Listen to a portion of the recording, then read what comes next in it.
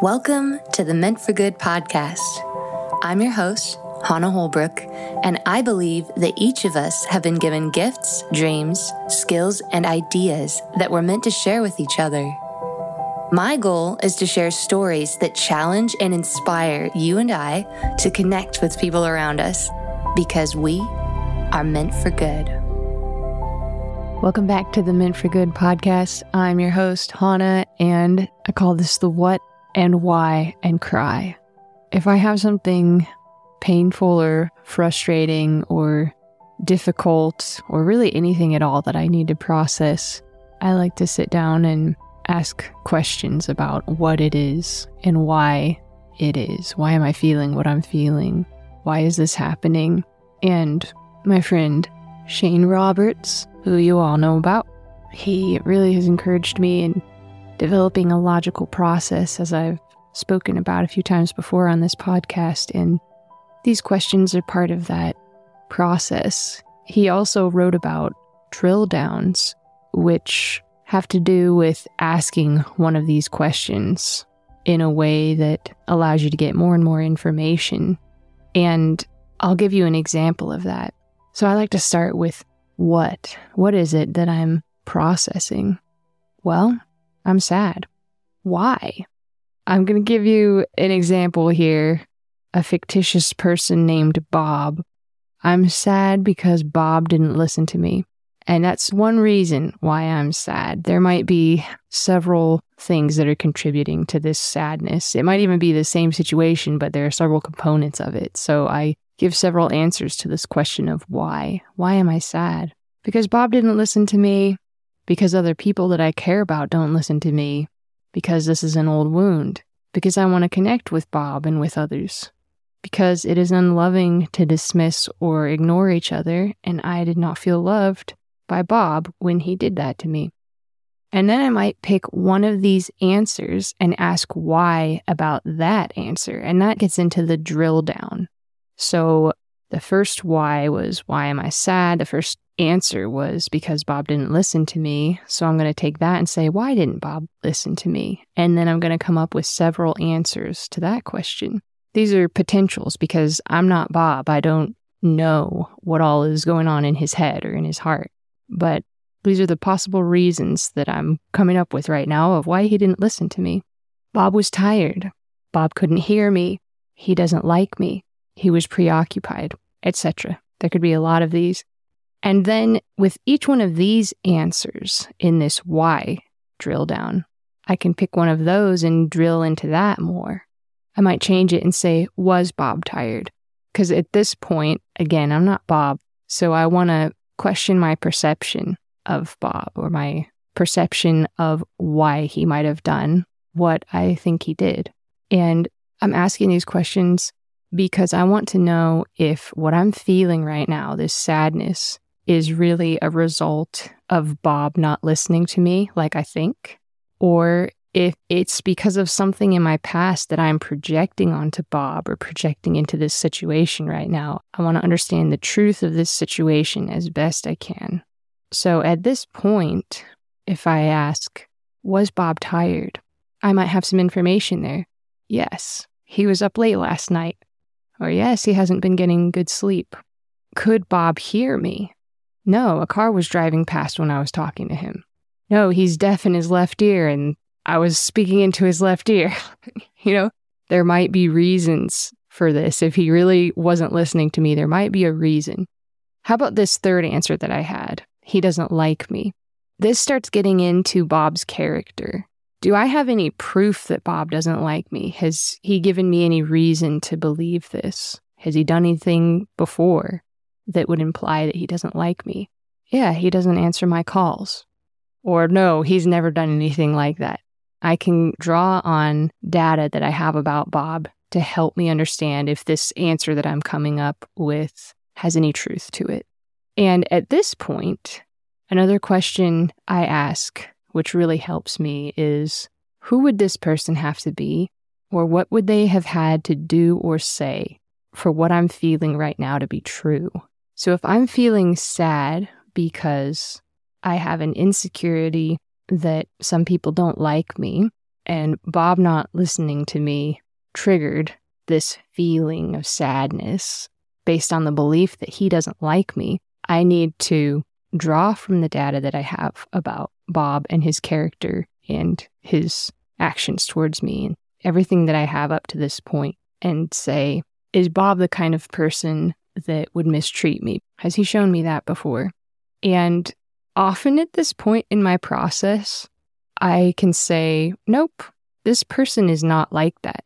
They have never treated me this way before. They've never treated anyone this way before. And that's often when I realize I have unresolved pain from my past that I'm projecting into the present onto this person. So you can see why this process would be really helpful.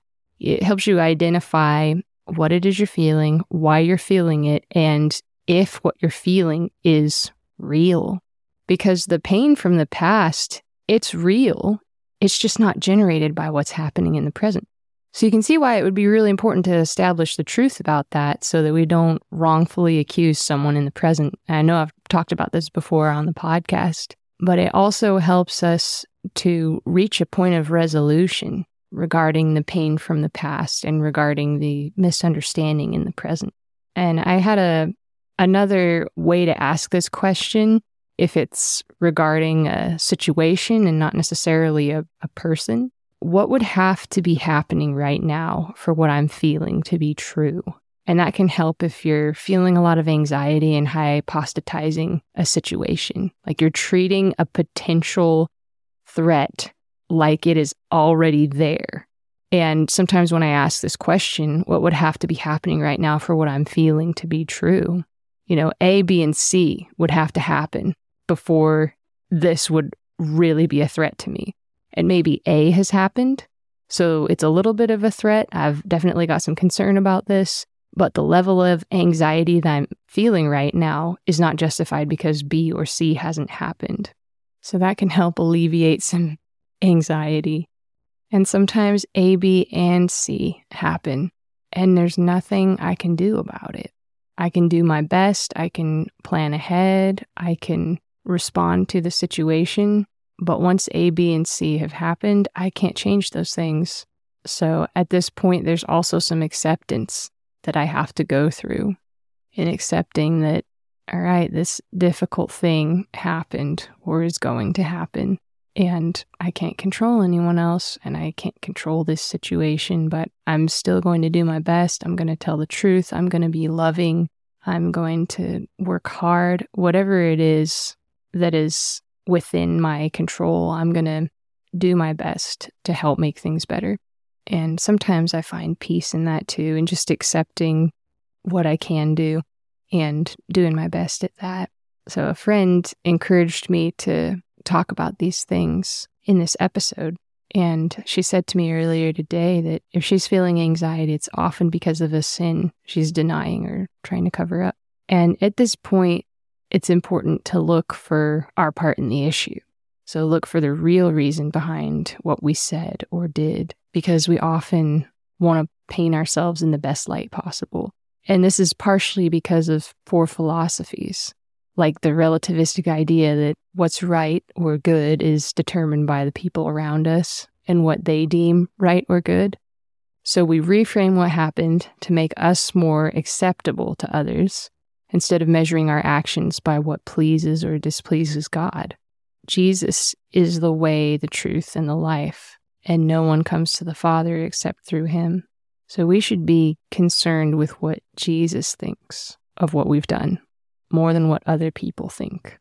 Jesus wouldn't be pleased with actions that harm our brothers and sisters, and he's going to be pleased if we're seeking his best for others. So that's a good gauge right there, not, did Susie pick up on the fact that I was lying earlier?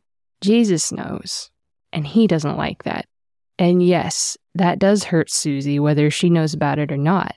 We are meant to love and to be loved. So if we lie to each other, we're not being loving. Whether we recognize the lie or not, it is not loving. And it will therefore go against the way that we're designed to live, and it will cause harm. Sometimes I hide lies that I tell or the harm that I cause Sometimes I react from a place of trauma or in a way that I was trained to react, and I still have to investigate and find out if what I did was loving. Because sometimes we develop defense mechanisms that aren't loving. We try to protect ourselves in a way that actually harms others, especially when there isn't a threat. Again, going back to projecting onto other people, treating them like they're harmful when they're not, and then causing them harm, because that's lying about their character if we decide that they're harmful when they're not. So I have to investigate and find out if what I did was loving. And that's another reason why those questions at the beginning are so important. Just because it's the most natural way for me to react doesn't mean it's the right thing or the loving thing. And we do have the ability to change, to renew our minds, to do better. And again, that's where the process I've been talking about and these questions can really help. Last thing, I was really angry last week at someone that hurt me, and I responded from that anger, and I felt justified, but I also felt cognitive dissonance, and I was sad because the situation wasn't getting resolved. And one of my friends asked me what I had done wrong, if anything. And I sat there thinking, no, that was right. That was righteous anger. I was justified. And then I thought, why would he ask me that question if there wasn't a possibility that I also caused harm? So I asked God to help me see my part, and immediately 1 Corinthians 13 came to mind. Love is patient and kind. And that just melted my heart, and it brought me so much peace. Even though I knew I had messed up and I needed to apologize for responding out of anger and impatience, I actually held cognitive dissonance over the situation because there was harm on both sides that wasn't being acknowledged. And how do you explain that? If truth is relative, why would I feel that anxiety until the reality of what had happened was actually acknowledged? And then once I accepted it and made up my mind to repent and reconcile, I felt peace. And, we both ended up owning our parts and reconciling, and I think we both learned a lot through that disagreement, actually, and through the resolution of it. And I learned a lot because our friend was helping us resolve it by asking loving questions. He could see, I think, what both of us had done wrong, but he wasn't judging either of us. He was just asking questions to help us see and encouraging us to own what we had done. And that really spoke to me because he didn't respond out of anger or frustration over what had happened. And if I had responded in a loving way and tried to help my friend see how he had harmed me instead of being angry at him and impatient, we might have been able to resolve it right then and there. Like, I might have been able to help him instead of hurting him by getting angry. I'm telling you guys, there's a way we are designed to live, and it is in alignment with God's truth and His love. So we need to bring the feelings and thoughts we're processing into alignment with God's word and His heart. And we can ask Him to help us do that. We can ask Him for knowledge and wisdom about how to do that. And we can ask questions and seek mentors, seek out resources to help us do these things. But it is possible to change and do better. And that's something that I'm really thankful for. And I hope this is helpful for anyone who needs it. One more thing. It's the what and why and cry that I started off with here. And that cry part is important too, because sometimes when you start to see what happened in the past that hasn't been dealt with, it can bring up a lot of emotions, all kinds of things, maybe sadness, maybe anger that has sadness underneath it. So if those tears start coming up, it's important to let them happen. Ask the what and the why and let yourself cry if you need to.